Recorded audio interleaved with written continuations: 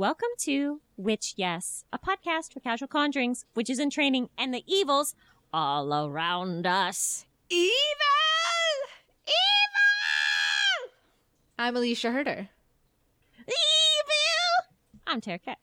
I very much reminded me of the SpongeBob episode with Mermaid Man and Barnacle Boy. That was what I was going for. I don't think I nailed it. It's been several years since I've seen that. Maybe even a decade. Are you Barnacle Boy or are you Mermaid Man? I always kind of like the cynicism of Barnacle Boy a bit. I felt Barnacle Boy at the time. But maybe as I've grown, I've become more Mermaid Man. And I mean, they're both just adorable. Yes. I mean, I love senior citizens. So do I. Is it that you either die a Barnacle Boy or you see yourself turn into a Mermaid Man as you age? Maybe. I mean, I feel like that is. You either have like the nice old person or the mean old person. Is there really an in-between? Can you be an in-between old person? You could be dead. Oh. That is very true. Oh.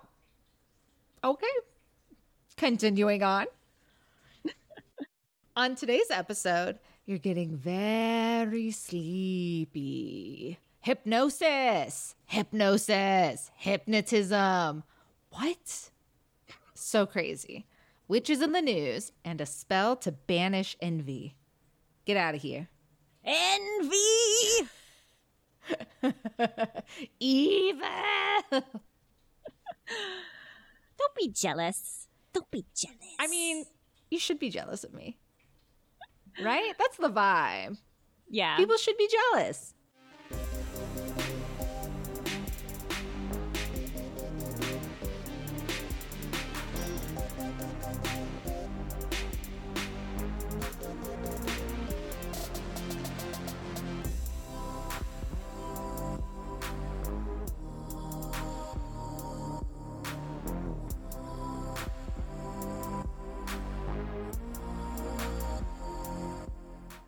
When you were growing up and like girls were mean or you had like bad interactions, like did you have a mom or an adult woman be like, she's just jealous of you? No, because I learned very early on that you don't tell your parents anything. Oh. That's what happens. I think when you read too many books and you're like, wow, they're so misunderstood. I would probably also be misunderstood. So let's just not even try to be understood. Let's keep it all in. No journals even, because you know she's reading them. Yeah. It was crazy. This was very shady, actually. I auditioned for like a middle school play or something. And maybe I was in the play. I can't remember which one. I'm getting the years like intertwined now. But I might have been in a play, and the director had told me that they wanted, I must have been in the play, because the director had told me that they wanted this monologue to go to another girl who had a more modern look. What? And I was like, I told my grandma that, and Grandma Herder was like, oh, you don't want to be a modern beauty because you're a classical beauty.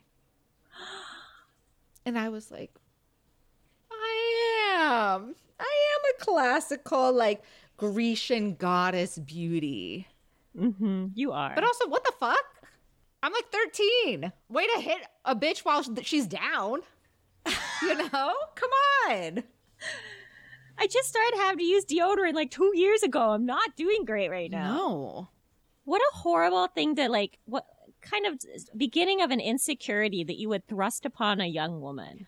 I don't know. Make up any excuse. Like, oh, she needs more time on stage, or I don't know. Also, don't explain yourself. Yeah, just don't explain yourself. You're the adult. I don't even think I asked why. I was just like given an explanation like, okay. You know what, though? That director? I'm jealous of you. Oh, 100%. I don't even remember her name. Not at all. You are a beautiful classic beauty. I know. I am. And I'm a year 3000s beauty. Oh, a year 3000. I'm half cyborg. Oh, yeah. In other news, it's the Venus retrograde right now. Woo!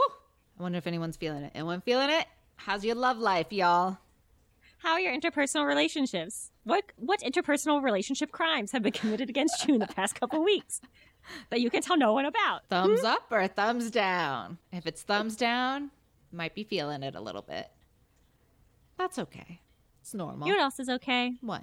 Actually, even better than okay. Oh. You know what's actually really exciting? Is that we are approaching our 100th Patreon episode. That's so many. What have we been doing with our time?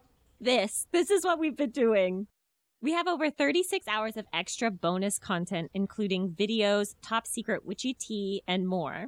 So last week, Alicia gave us a lowdown on the Green Man, a very solid, generously long episode about this Green Man who recently came into the political sphere through the British royal family. And it probably has one of my most favorite biblical, possibly fan fiction stories I've ever heard.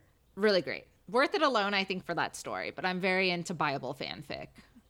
Yeah. Yeah. Or Cain and Schmabel, about a boy and a girl and they kiss. Oh, and they kiss. Oh, if they just kissed instead of killed each other. Wow, we would have been set up in a completely different direction. A very different. The world would have been better. And then, next week, a summer spooktacular in the form of El Chupacabra. El Chupacabra. It's more recent than you think. It's so scary. I like that there are just certain episodes where all I say throughout the whole thing is, this is so scary to me. Yeah. I hate this. My favorite thing is sometimes I'll edit one in the really long, those Passion Project episodes. And I know I've done a really good job or I picked a really good topic if most of Alicia's comments are, what? What? Why? Wait. It's so true. Hey, it's good to learn shit, you know? Yes. It's nice to know that in all of history, you are not the most embarrassing thing that's ever come out of Massachusetts. In fact, Massachusetts has a lot of embarrassments. Okay, but Alicia. Yes. What are we talking about today? Today we're talking about hypnosis. Have you ever been hypnotized? No, but my mom and my great Aunt Jean went to see a hypnotist before I was born to stop smoking. And so my mom stopped smoking, but great Aunt Jean, she's still fucking chugging them to this day. She's lipping and dipping. Which I thought that was such an interesting way to look at it. It doesn't work for everyone. But that is a full scientific study, basically. Yeah. So it's just interesting how that worked out. Now tell us, hypnotism, you, Tara, and hypnotist, hypnotherapy, any of it. Have I ever? Have you ever? Put a finger down if you. So I've done things that approach hypnosis in therapy. So I've done EMDR, and then I've done a couple random, I forget the name of it, but it's a moving object hypnosis where you unpack memories and trauma. And the whole idea behind a lot of it is that when you have trauma, however big or small it is, it lives at the front of your brain, right? And that it feels like that the trauma or the danger is happening all the time. It's kind of like when you were a little cave person and you knew there was a tiger in the jungle and you got attacked by the tiger and survived. Your brain always has to kind of be on looking for the signals for a tiger is approaching. But now that we don't live in the tiger nightmare realm anymore, a lot of the way that our brain handles trauma is still trying desperately to keep us safe. So it keeps all these nasty, horrible memories at the front to keep us safe, when actually, if you are in a safe environment with a safe health professional, you can file those back. So they're just memories and they aren't ever present. That's really cool. So with EMDR, a lot of it has to do with rapid movement of sound. You wear headphones and it goes back and forth. Oh, that's cool. The movement one is where they'll take a pen or a little baton and then you'll just sort of, what's it called? When you run your mouth. You talk Free smack? association. Oh. You just keep talking. You keep talking and you just whatever comes to mind, you talk. And then as they move this baton around your body, you sense where memories and stuff are stored and trauma is stored in your body so that you can freely move it up and out of your body. That's really cool. Yeah. But each time it kept coming back to stuff I didn't want to talk about. So I've worked through a lot of stuff with like EMDR and stuff like that, but like I've never graduated. I never got my diploma. But I think that with hypnosis, like you are fully, for the most part, at the not the behest, but like you are kind of vulnerable to this other human being. You kind of like submit your control and your psyche over to this individual. Is that correct? Yes, it is. And it's all about like suggestibility. So you are in like control of your own body, but you're just more open to different suggestions being made to you. It's very interesting. And we'll talk about that a lot more as we get into it. But dude, how did we come to this point? How did hypnotists become a thing? Like what the fuck is up with this? So we've actually talked about hypnotism before. In March of 2022, we released an episode on clairvoyance. Oh. And when you talk about the Western study of the clairs, you cannot do so without mentioning the mesmerizer himself, Franz Mesmer. Is that cool? The name is sick. Yeah, it is. It's pretty good. It's a good name. How could you do anything else? No. So let's just do a really quick recap. Franz Mesmer, who again, you could do a whole episode on. I said this in the episode. We could do a whole episode on him. He was an 18th century German physician. I don't know if you can hear my air quotes. And when I say physician, I mean physician in the way that like Cyrus Teed was a physician or Rasputin was a physician, which is to say they were all just very magical boys. Yes. Franz theorized that there was a universal energy fluid that flowed between all things, and that this fluid could be manipulated to produce medical marvels. Oh.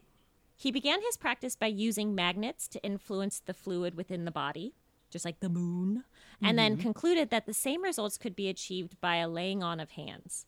He coined this the theory of animal magnetism, which would later be rebranded by the public as mesmerism. I love this so far. Animal magnetism would go on to influence many grifters throughout the centuries, and to this day, the words mesmerism and hypnosis can be used interchangeably depending on the context of the procedure. So if you're up on stage getting made to cluck like a chicken, that's more mesmerism than let me hypnotize you so you're going to quit smoking, right? Mm-hmm. Franz is eventually laughed out of the magical physician boy scene for getting a little too handsy. Benjamin Franklin did not approve of the entire affair. Wait, was it with Benjamin Franklin? Yeah, he went to go see one of his shows, and he was like, this is a little too sexy. I do have to go back and fight in the American Revolution. Franz Mesmer, just straight hand in the pants. Watch out. He's going to give your butt a little squeeze. Ooh. But his influence was set in the minds of his pupils and his patients who would demand more treatments, right? They were like, something is happening. At what point does this get like culty? Like mesmerism? Yeah. Like I'm almost kind of surprised because cults have their own like brainwashing going on. But I'm actually kind of surprised you don't hear more about hypnosis with cults. It's a very like get out kind of concept, but like, yeah. It's interesting. The suggestibility. Recently, there's been more research into therapy cults. Like a lot of the research on cults has been in the religious. Mm-hmm. And now we're moving more towards into therapy and MLMs, like, you know, bettering your career or whatever, like Nexium shit. I would not be surprised to find out that hypnosis was a big part of the therapy cult movement. Ooh, just weird shit. Stuff to keep in mind because our baby witches are so smart and they know not to trust anyone out there because you could be hypnotized. You could, at any moment, a man could cut him up and wisha hypnotize you. So don't look anybody. Mm-hmm. Wear sunglasses all the time, even at night. Don't trust anyone. One such influence, back to Franz Mesmer, one such influence was set into the mind of James Braid and the, quote, Scottish School of Common Sense. James Braid was a gentleman scientist. I love that. Right? He's got a little cane. He's got a bow tie. A beard. A mustache. Mm-hmm. Mm-hmm. Excellently combed. It's got beard oil in it, so it smells nice. Ooh. But also distinctly of liquor. Yes, of course. So I Googled this term, gentleman scientist, and it just means guy who fucks around in his free time. So any of us, you and I, we are gentlemen scientists. We are definitely gentleman scientists, dude. Though Franz Mesmer was a recently debunked laughingstock, the general consensus was that he was onto something. And it may not be a universal energy fluid affecting a woman's mind to rid her of hysteria, but there is evidence that if you put a human being in a particular state of mind, you can effectively co-pilot their brain. So they're saying this isn't supernatural. This is actually just psychology. That makes it worse, right? I know, right? It's just science. It's like the Bermuda Triangle. We were like, it's aliens. And then you were like, it's that at any moment, any ship could sink to the bottom of the sea. And we were like, no. No. Braid was researching this rational mesmerism with his colleague William Benjamin Carter, who had worked on the ideomotor reflex theory of suggestion. This is the idea that your focus on a particular outcome or an external suggestion can appear to influence reality, which is to say, here's an example. When you hold a pendulum and you think like make a circle, the pendulum will make a circle, and that is because your body is making subconscious micro movements that you are not aware of. And so then you could then think, make a straight line, and then the pendulum will do that. What? Yeah. I don't like this. But maybe I do. Maybe I do like it. I'm trying to figure out how to harness this for evil and my own personal agenda. Okay, so is it because the pendulum's like close to you? Like how micro are these? Yeah, so you have to touch the thing. You have to touch the thing. And it's that you are, if you concentrate hard enough on the outcome of something, your body will have these micro movements that you can't even feel and that you are not consciously doing that will affect the pendulum to make it do what you want it to do. I feel like this is how you're going to like fake the lie detector test and everything. Yeah. Okay. Though that whole time I'm thinking like, just don't shit yourself. Don't shit yourself. Don't poop. Don't fart. Just lie about everything. Yeah. So the gentleman scientists Braid and Carter were like, this is basically the same thing, this focused energy, but for the mind. And Braid came to find through experimentation that getting his subjects to focus on a particular external object was an important component of putting them into a hypnotic trance. So the story goes that once he was late for an appointment and his patient was stuck in the waiting room alone, just him, his chair, and a standing lamp. And for some reason, this patient fixated so intently on the standing lamp that his eyes glazed over and he put himself into a hypnotic state. I wonder what was so good about that lamp. I had naked ladies all over. I don't know. Like I mean, if you're there long enough and this is the only thing in the room, it's basically solitary confinement. There's no receptionist. I think I would just like take a nap. Yeah. But men do things differently. They stare at things and go into hypnotic states. Yeah, they're like, they don't even blink. Their eyes get really dry. Yeah.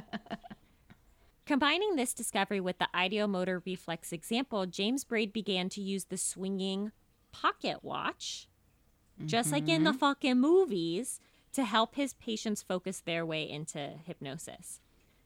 Hypnotism would continue to ping-pong back and forth as a respected and junk science basically until today. There's a lot of people on both ends of the spectrum that are very vocal about how they feel about hypnosis. This is partially due to the fact that for a while, the patients of hypnotists are primarily women, and why are they going to see hypnotists? For hysteria, right? Their husbands are sending them. One critic, Jean-Martin Charcot, claimed that hypnosis was simply a symptom of hysterical women. Oh, sure. Another facet is how it would continue to be used. So Sigmund Freud was initially a huge proponent of hypnosis.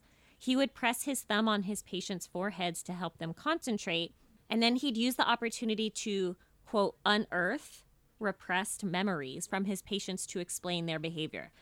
But here's the thing, is that when you do stuff like this, like extract hidden information from human psyches, it's really common that you'll unearth unintentionally fabricated memories, which is going to be a big thing in the 80s. We'll get into this at the end of the episode. Ooh, that's kind of crazy. But hypnotic and altered states aren't exclusive to men with tiny glasses and clipboards. Ancient Egyptian sleep temples go back 4,000 years to at least 2560 BC. In their research paper, The Resurrection of Ancient Egyptian Heritage of Sleep Temples, authors Engi El-Kalani and Islam Ignamal call this practice dream incubation, which is very cool term. It is cool. I very much appreciate it. The ancient Egyptians connected sleep to death and the afterlife. So it's kind of like you go through a mini death every night.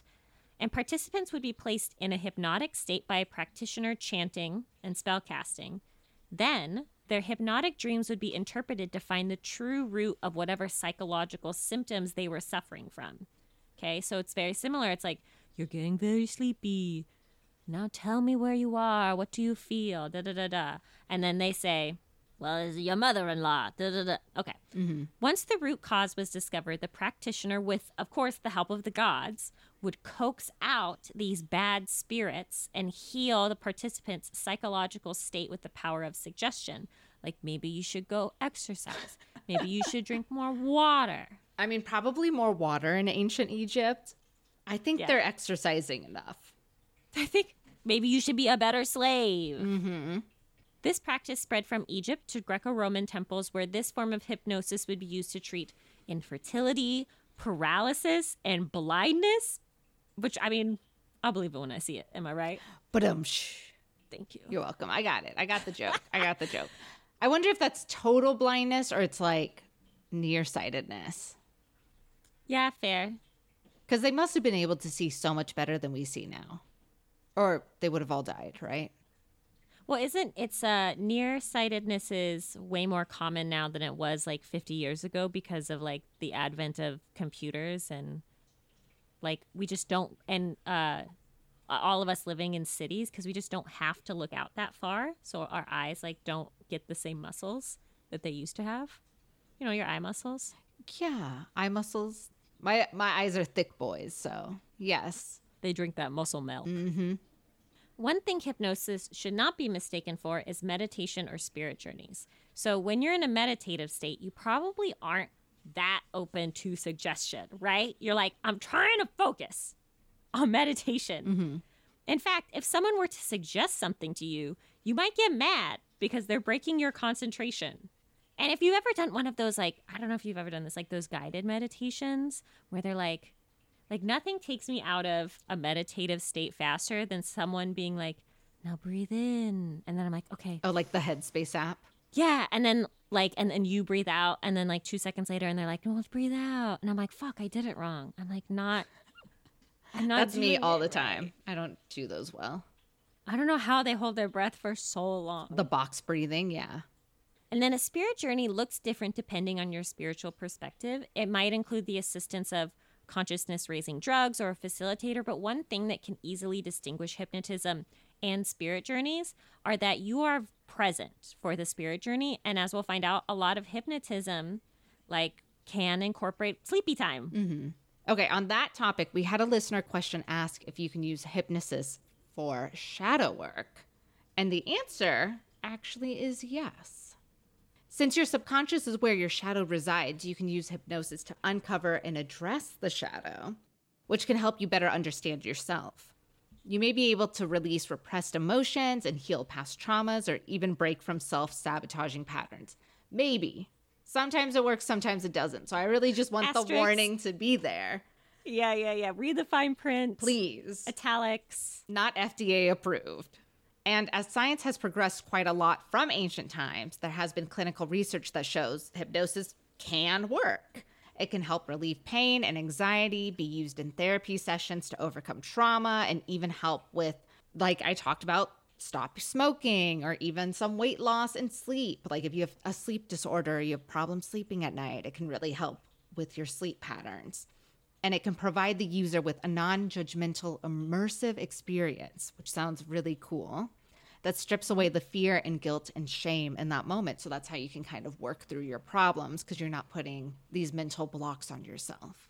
So how does this actually work? What should you expect when you're trying to get hypnotized? You can either ask your mental health provider about hypnosis, or they may recommend you to try it. This is the whole like self-improvement kind of way that I'm looking at, not the stagecraft way.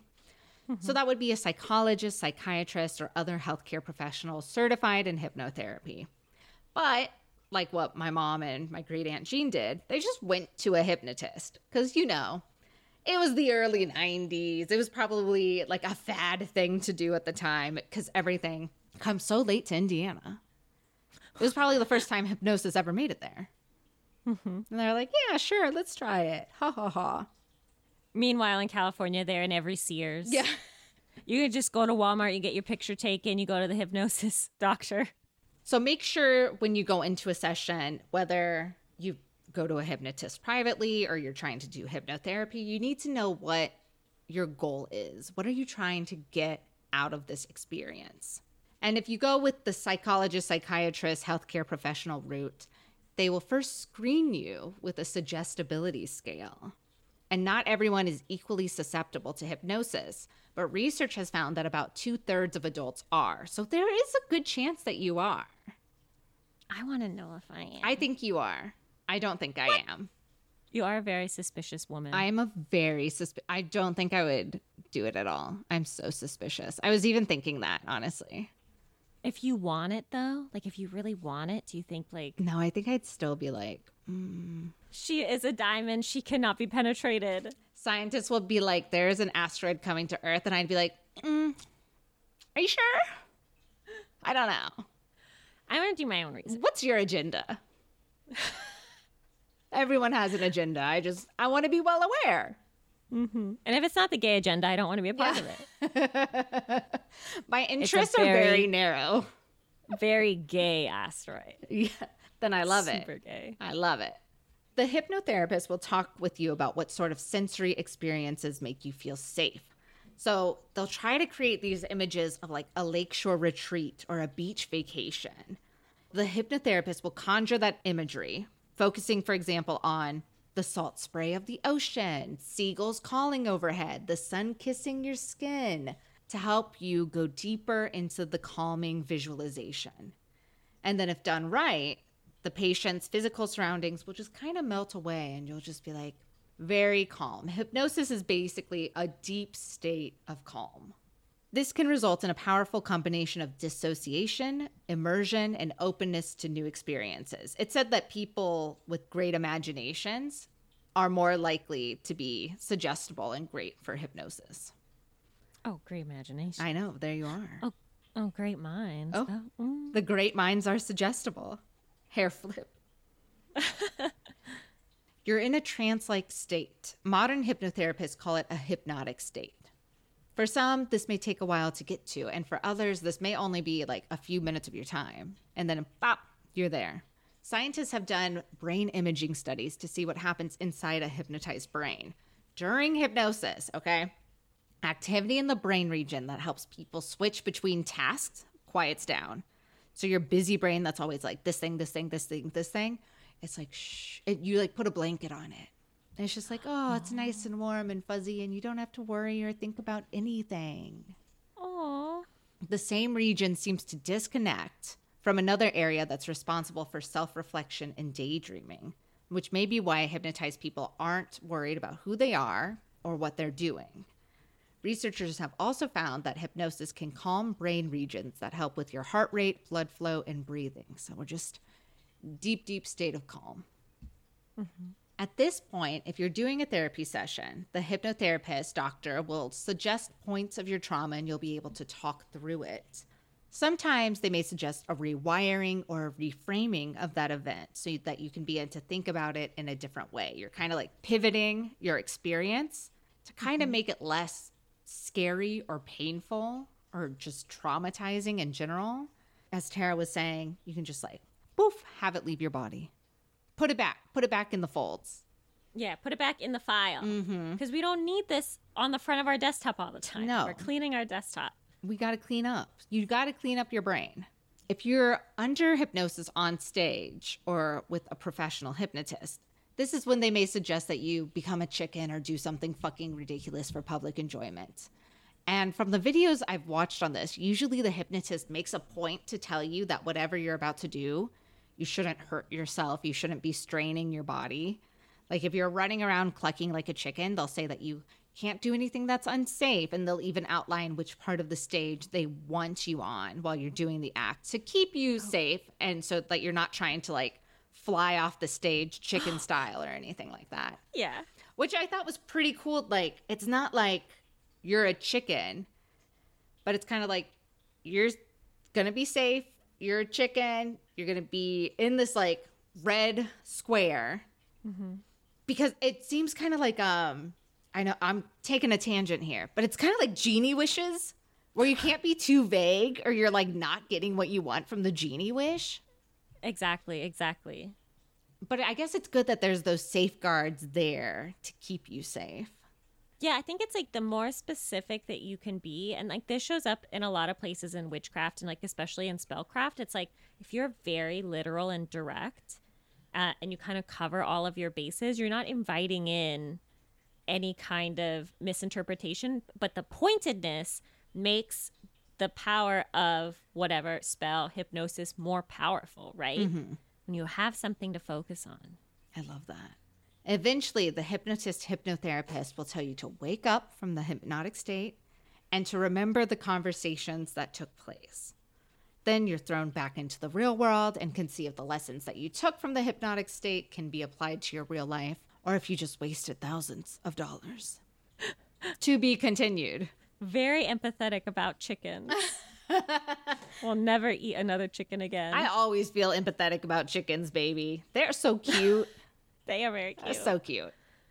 I like the ones with the fancy hair. Oh, yes. Where they have like, give me about that chicken. Yes, I love the mohawks. Yes. Mm-hmm. Fashion chicken vogue. Love it. You can also induce self-hypnosis. This was also a Patreon question, which if you're doing that, you need to make sure you know your goal beforehand. Like your goal when you're doing it with someone else can kind of come out or like a generalized idea of it. But when you're doing self-hypnosis, you really need to know what you're aiming for because it's basically you inside your own mind trying to reframe your mind. Oh my God. That's a lot of responsibility. Little tiny Tara's and Alicia's inside our brain. Just yelling at each other, screaming. Oh, I hate it. Evil! You can't let them loose in there. They're going to start pulling they're wires. Wild. There are several ways to induce self-hypnosis. If this sounds interesting to you, here are some suggestions. Always make sure you're comfortable and in a comfortable and safe space. You probably want it to be more of a quiet space. So if you have a significant other who, I don't know, sometimes yells at playing video games or something, tell them to fucking leave your home. Yeah. Tell them to go on a walk. Get out of my house. Go play with your friend Kevin, your internet friend Kevin, at his place with his girlfriend. Not over here. Here's one way to induce it. You count back from 100. So you're going to open your eyes on all even numbers and close your eyes on all odd numbers. So 100, eyes open, 99, eyes closed, 98, eyes open, etc. So basically, your eyes are going to get so tired that it's going to help you to get into this like deep, calm space. And this is called the confusional method. It confuses your mind with the opening and closing of your eyes. And usually you don't make it to the number 1. So don't worry, you're not actually going to hit 0. You're going to be in the state, the hypnotic state, before you even get there. There's also a method called progressive relaxation. And for this, make sure you're lying down comfortably and you imagine a white light coming over the crown of your head and slowly drifting down each muscle of your body, but like really visualizing each muscle and it just slowly coming down until your whole body has been illuminated. That is very magical. That one's very magical, yes. That one feels like a little more astral projection almost. Mm-hmm. Your mind also does not do negatives. So if you're looking to gain more confidence, you cannot say, I am not nervous. I am no longer nervous. I am no longer scared. Because your mind is just, it jumps to like the power words. The power word is not. The power word is scared, terrified, nervous. So what you want to do is, I am confident. I am strong.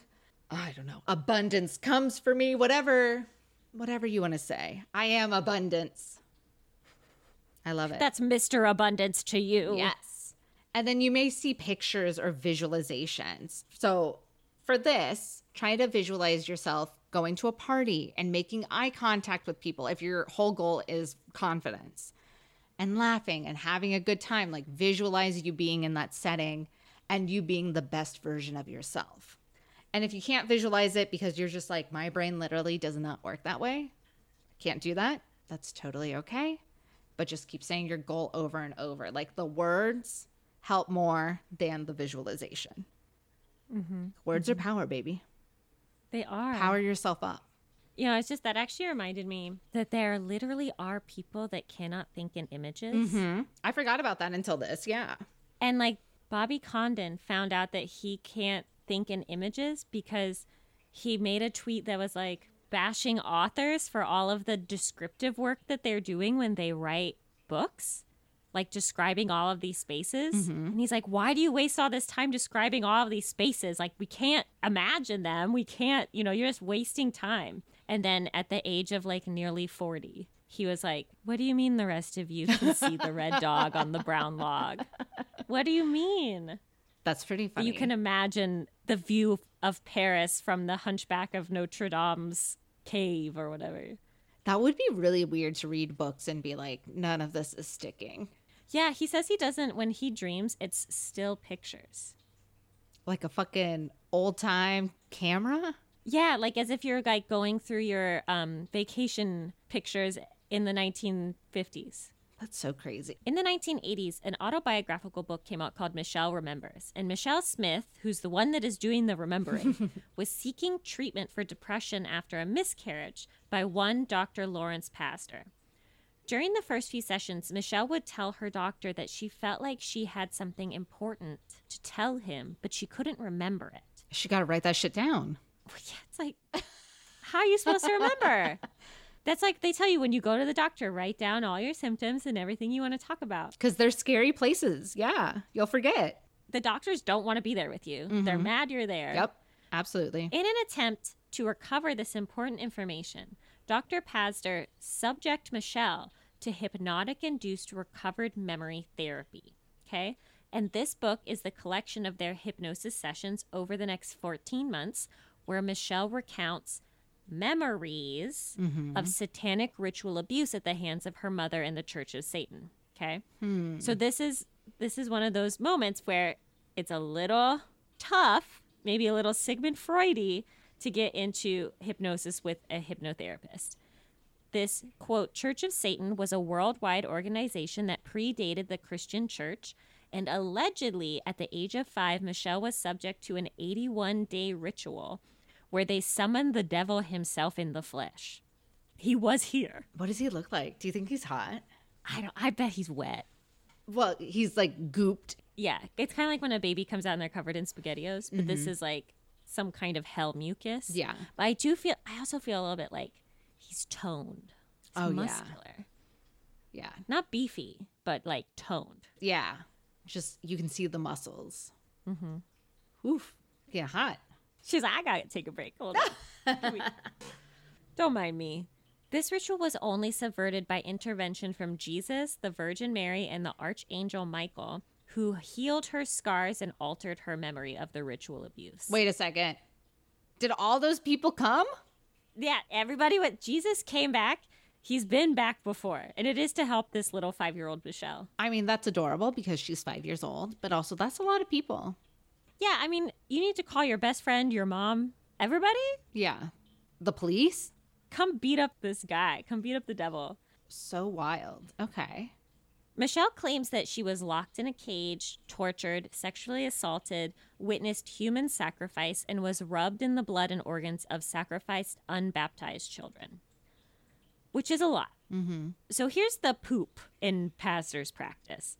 Pastor, a trusted medical professional, seduced and ended up marrying his patient, Michelle Smith. So they all lovers. They left their spouses for each other. That is not good. Yeah. The ethics on this That's frowned upon. Yeah. You should never, you can get a crush on your therapist, but your therapist is never allowed to act on any crushes that they have. I wonder what did it for him. He's like, oh, you've seen the devil? I am the devil. Like, I don't know. What is it? I have no idea. Maybe it's like power, like suggestibility. And like this particular woman was like just ready to say anything. Oh, I wonder if that's like even worse though. If he's like, you should leave your husband. Like that kind of suggestibility. You should cut your bangs. I mean, yeah, but once this book comes out, right, it's got a lot of claims. And so journalists and investigators take it seriously and start researching and interviewing family members and neighbors of Michelle.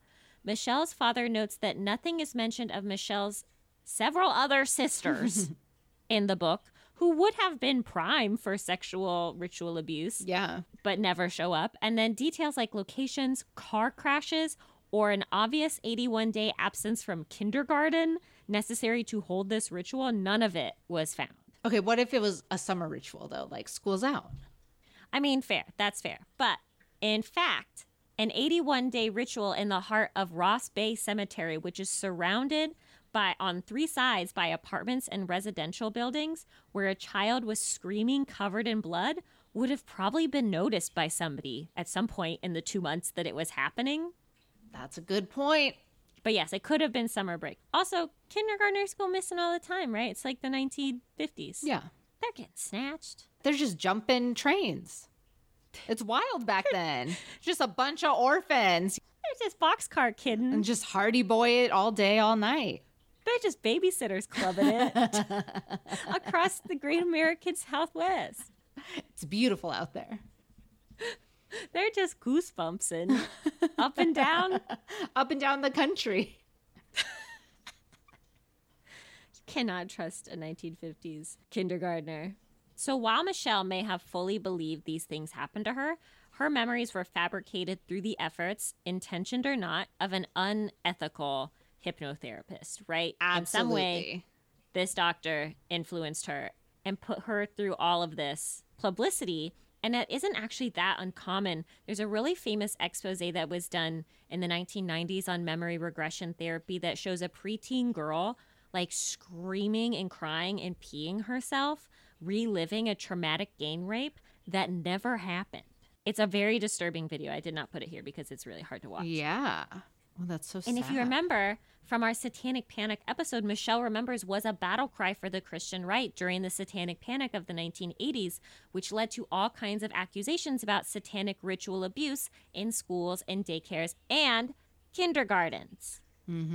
My next tab says, hypnotism used for crime? Ooh. So I was watching Ben 10, as I've been doing since Michael's been away at his bachelor weekend, and hypnosis comes up a lot. In Ben 10? In Ben 10, there's 3 things come up a lot. Crumbling pathways that these like children and their elderly grandpa have to run to, like Egyptian pyramid style. People falling from space. Yeah. Just openly with no breathing apparatus. And then hypnotism. Interesting. It had the pulse of the people back then in the 2000s. Ben 10. It's very of the times. So my question was, has hypnotism been used in crimes? And there are several people who have claimed hypnotism as an excuse for committing horrible crimes. So one, very famous, Susan Atkins, claimed she was hypnotized by Charles Manson to commit the murders of the pregnant Sharon Tate and her friends. I mean, at that point, bitch just got to say anything to get out of that mess, you know? Like, yeah. She's like, I got an upside down cross on my forehead. But I didn't put it there. Likely story. Saran claimed that he was hypnotized by a woman in a polka dot dress who pinched his shoulder, the signal to start shooting, after which he went out to shoot Bobby Kennedy. Crazy, dude. But excuses aside, people have been acquitted because of this claim of hypnotism. Anna Evans, a 17-year-old German girl, was hypnotized by a mysterious Dr. Bergen on a train. He would keep her in a hypnotic state for years. What? She gets married under hypnosis, stealing money from her, pimping her out, like sexually, to other men in the hypnotist community, and eventually commanding her to kill her husband. What? So she fails to do it, and Dr. Bergen was sent to 12 years in prison, while Anna was sent to another hypnotist who broke her trance. Oh my God. Can you imagine, like, if that just, like, didn't work? You're just bouncing around hypnotists. Just like, get me out of here. I can't stop wanting to kill my husband. That's so crazy. See, that's what I was saying about, like, the cult thing. I was like, I feel like hypnotism should play more of a role in cults than it has, which maybe I'm giving someone the next $1 billion cult idea, but someone named Schmerishmek. And then, of course, I just kind of had like a personal beef with like while we were researching this is that so many books and articles I found about hypnosis were all about hypnosis for weight loss. I don't know if you ran into this. It seemed to be like 80% of the shit I was like just sifting through. Yeah. So I wrote down some of the book titles that are at the top of the Libby app, which are Extreme Rapid Weight Loss Hypnosis, Extreme Weight Loss Hypnosis, Gastric Band Hypnosis, The Self-Hypnosis Diet, followed by a bunch of Paul McKenna books that are like, I Will Make You Thin, Emotional Eating. Okay. Weight loss seems to be only second to quitting smoking on the list of reasons people go to hypnotists. Like if you can judge that just by the Google results.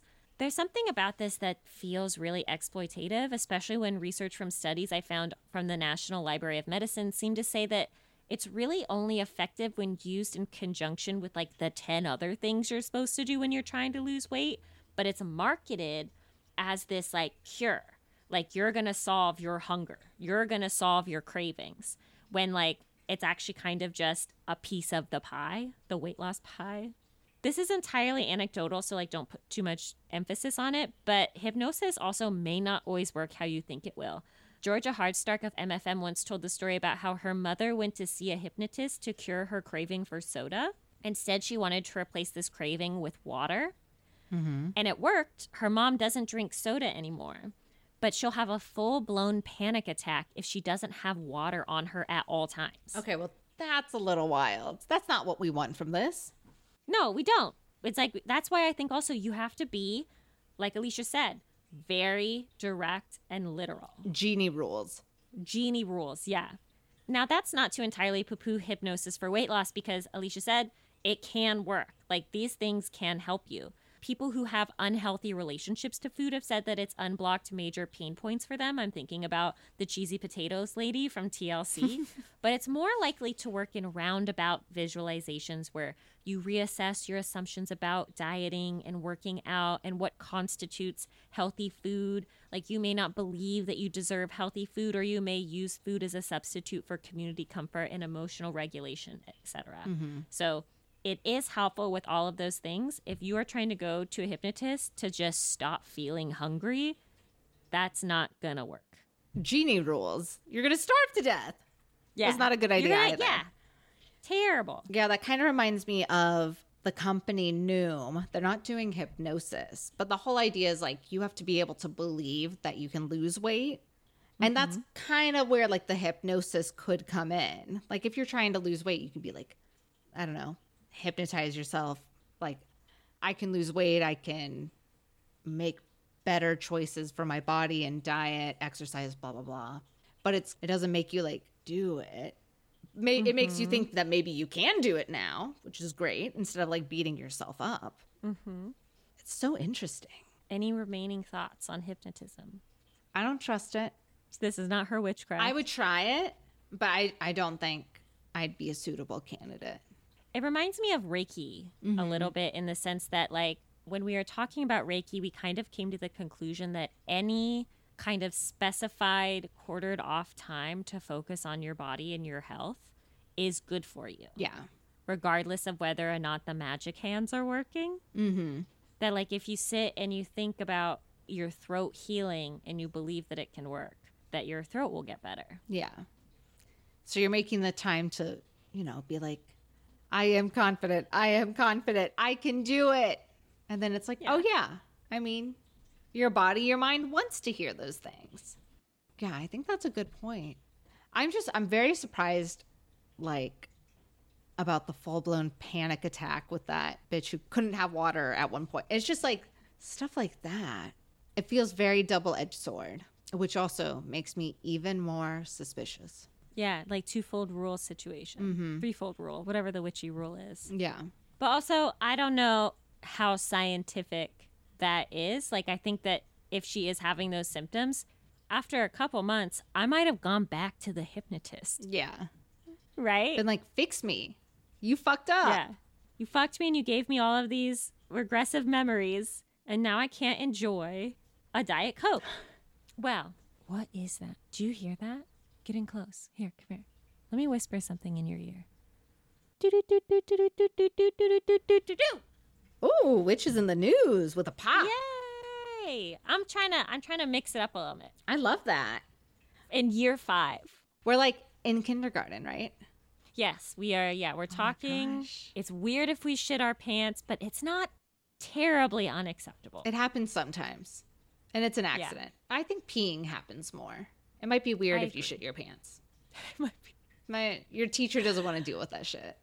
Yeah, that's pretty gross. It is. Our first story. The search for Nessie is on. Oh my gosh. Tara actually found this article. It was incredible. So kudos. Good job. Thanks, Reddit.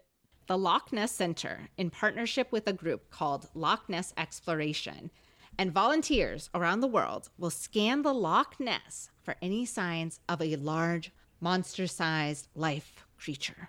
The last search of the size happened in 1972, which utilized film cameras to see if the Loch Ness Monster would pop up or if they could find it underwater. But this time, the Loch Ness Center is using a mix of thermal imaging drones and underwater microphones. We are more advanced. We are high tech. Mm-hmm. Each person there will be armed with their smartphone to record anything unusual.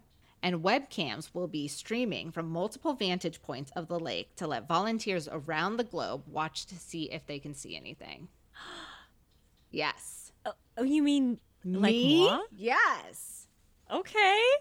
The search will occur on the weekend of August 26th and 27th. If you live in Scotland, you can go. You could go. It's not a closed site. You can go? You can go. It's just a whole fucking lake. There are multiple places you can go. You can visit the Loch Ness Center's website to participate in the project. And, I put in my information. I was trying to be hit me up with a webcam.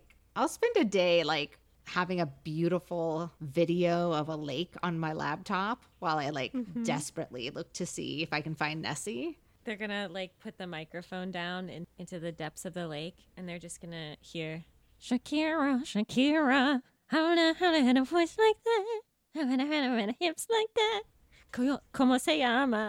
Bonita. Mi casa. Shakira, Sí. Shakira. But I was that's so cool. And they were we'll have skeptics come, whatever. I was listening to the little podcast snippet they had on this article. Mm-hmm. And it was basically we get a lot of skeptics, but if you're ever in Loch Ness, you're watching that lake. Just in case. Even the greatest skeptics are looking out at the lake just in case something happens. And I'm that's so true. Got him. Everybody wants to believe. I wonder if because it's not a closed, I almost said closed set, but it's not a closed research situation that we're going to get maybe a couple of Uncle Jims or whatever, dressed in alligator costumes and people that are going to, I'm just thinking Scooby-Doo era. It was the miner the whole time. Yeah, maybe.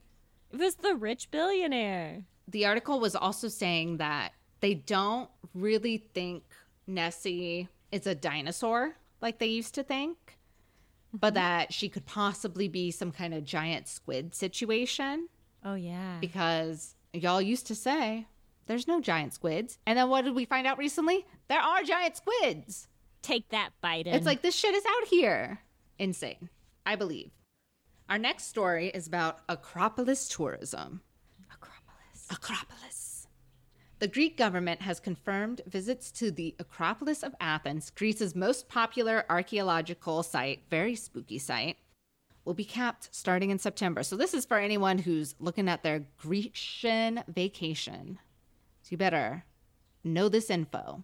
There will be a maximum of 20,000 people each day allowed in and varying hourly entry limits. So now you got to plan ahead. You can't just pop up at Acropolis now.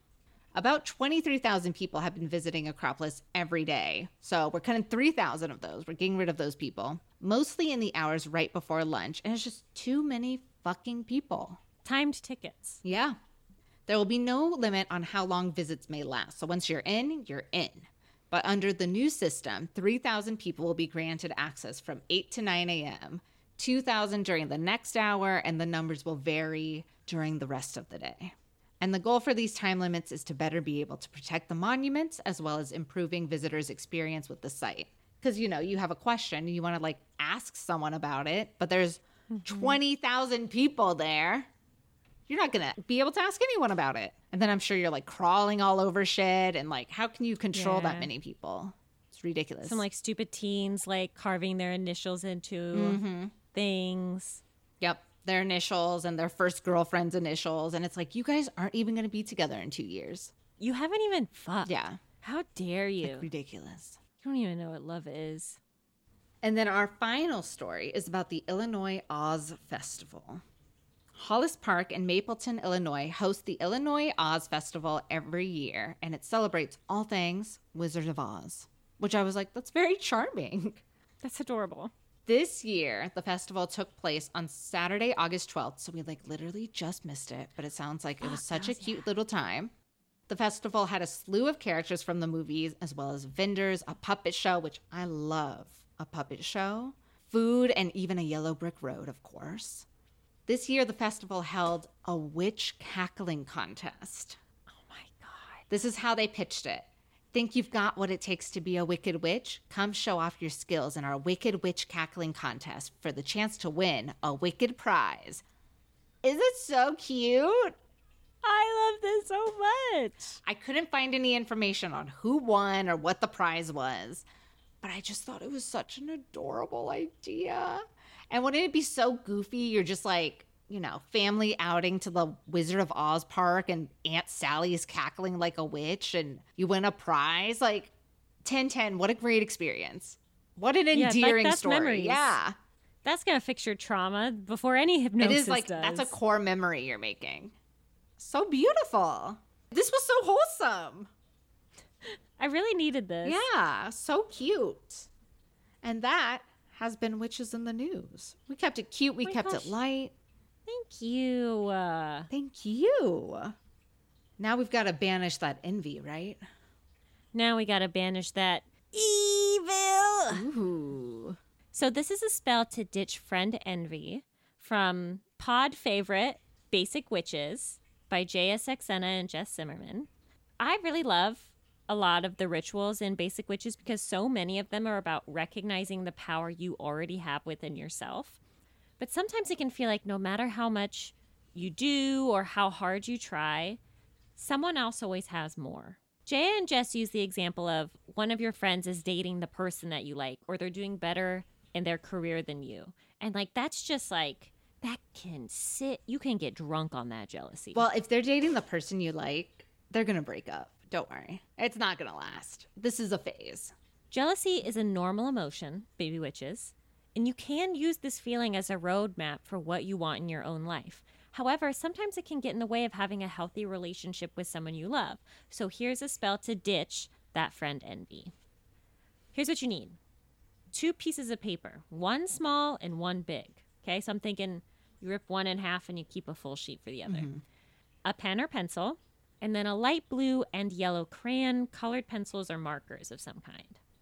On the small piece of paper, write down what it is that your friend has that you want. And Basic Witches forewarns, you should be very specific and direct. It shouldn't just be a boyfriend, right? Because fucking anybody can get a boyfriend. Genie rules. They say it's like, is it the feeling of being loved? Is it intimacy? Like, what is it that you truly want? Is it that it's Jason from clarinet class and she knows that you like him and she dated him anyway? They always know, yeah. Now, on the large piece of paper, list everything that brings joy into your life. And this isn't like a contest, like keep your friend out of it. No comparisons. What brings you joy in your life? So, Alicia, what is something that what sparks joy, baby girl? Hummingbirds. Oh, almost every morning, a hummingbird will come to our patio. We have some fake Target flowers hanging. They'll go to the flowers and be like, what? And then they leave to find actual plants. But every time they try, because they're like, are these flowers? And then they're like, no, they're not. And they fly away. But I'm like, hi, bye. Aw. You keep getting them. You got them again and again. They're silly. So that's great. That's a fantastic example. Hummingbirds, the hummingbirds that visit, like you can be as granular as you want. Just think about all of the abundance in your life. Envision before you 2 balls of energy, one pink and one green. Read your list of things that bring you joy, and as you speak, imagine that the green ball is getting smaller and the pink one is getting larger, swelling to fill your entire room. Once you've read this list 3 times, fold the small piece of paper into a tiny square and then place it inside the larger one. And then allow the larger paper to fold around itself and its tiny counterpart. Your joy and recognition of abundance protecting you from the power of this green envy. Now scribble with your markers on the outside of this little beautiful feelings packet. Light blue for tranquility and understanding, and yellow for breaking down mental blocks. Close your eyes, take a few deep breaths, and I want you to thank yourself for not denying your envy. That's the worst thing that you can do about any feeling, is say, I don't feel this, or I don't want to feel this, so I'm going to reject it. You should never reject your feelings because they are an important part of you and they're trying to tell you something. But within all of this, while recognizing your envy, you also are not denying the joy that is all around you. This feeling is smaller than the abundance that you have. Keep this package somewhere safe until you feel your feelings of envy have dissipated. And again, that's a spell to ditch friend envy by the tried and true classic Basic Witches. I love that. Thank you so much. Thank you so much. This was such a beautiful episode. We spoke about this like really fast at the beginning where we were like, we thought that hypnotism would be more witchy than it ended up being. A lot more science. Mm-hmm. But I feel like with the witch cackling contest and then with the spell, we made it back to witchy in the end. Yeah.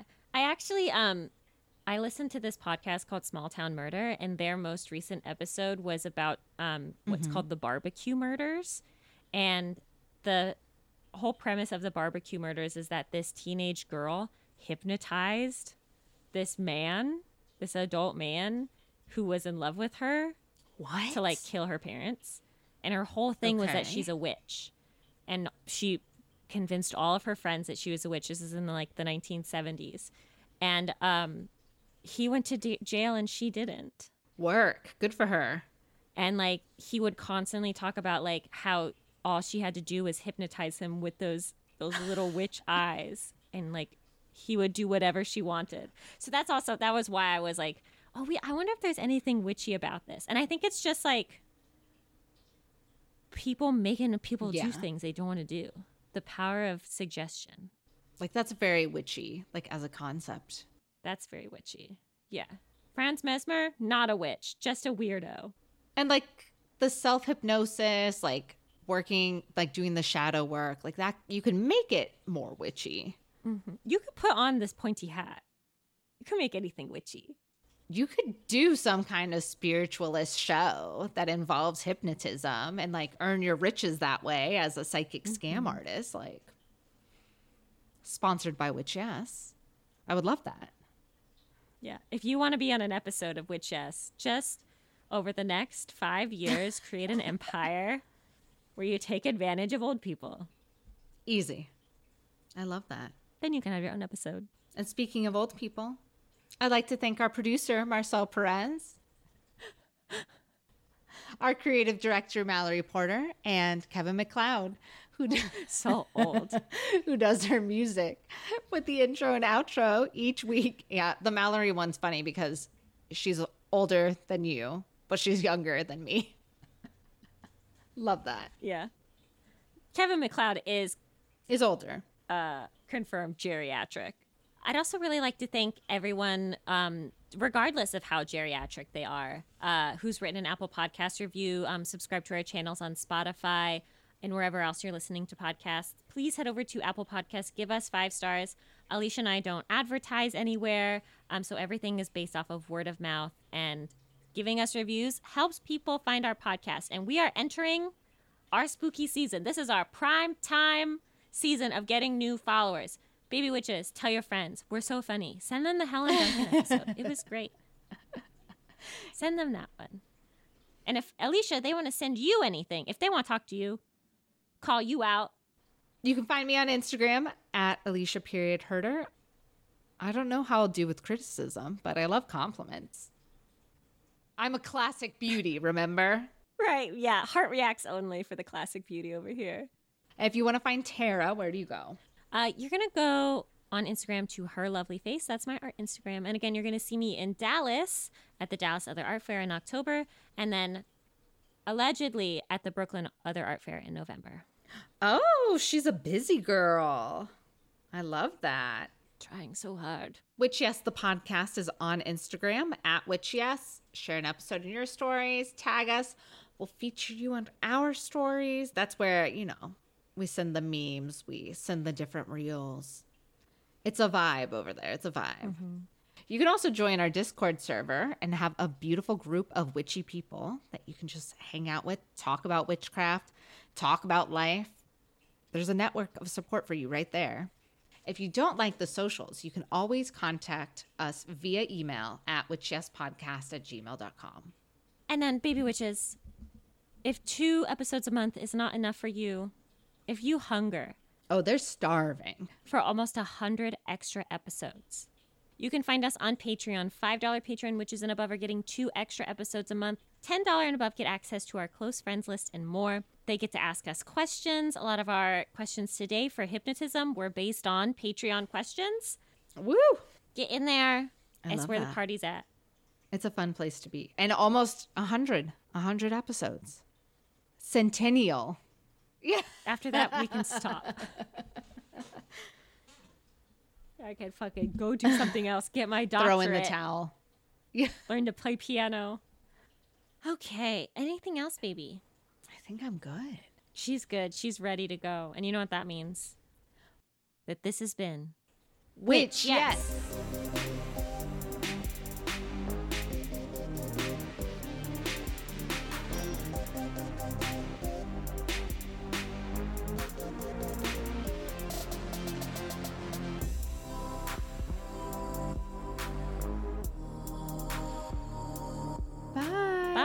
Getting very sleepy. Buenas noches.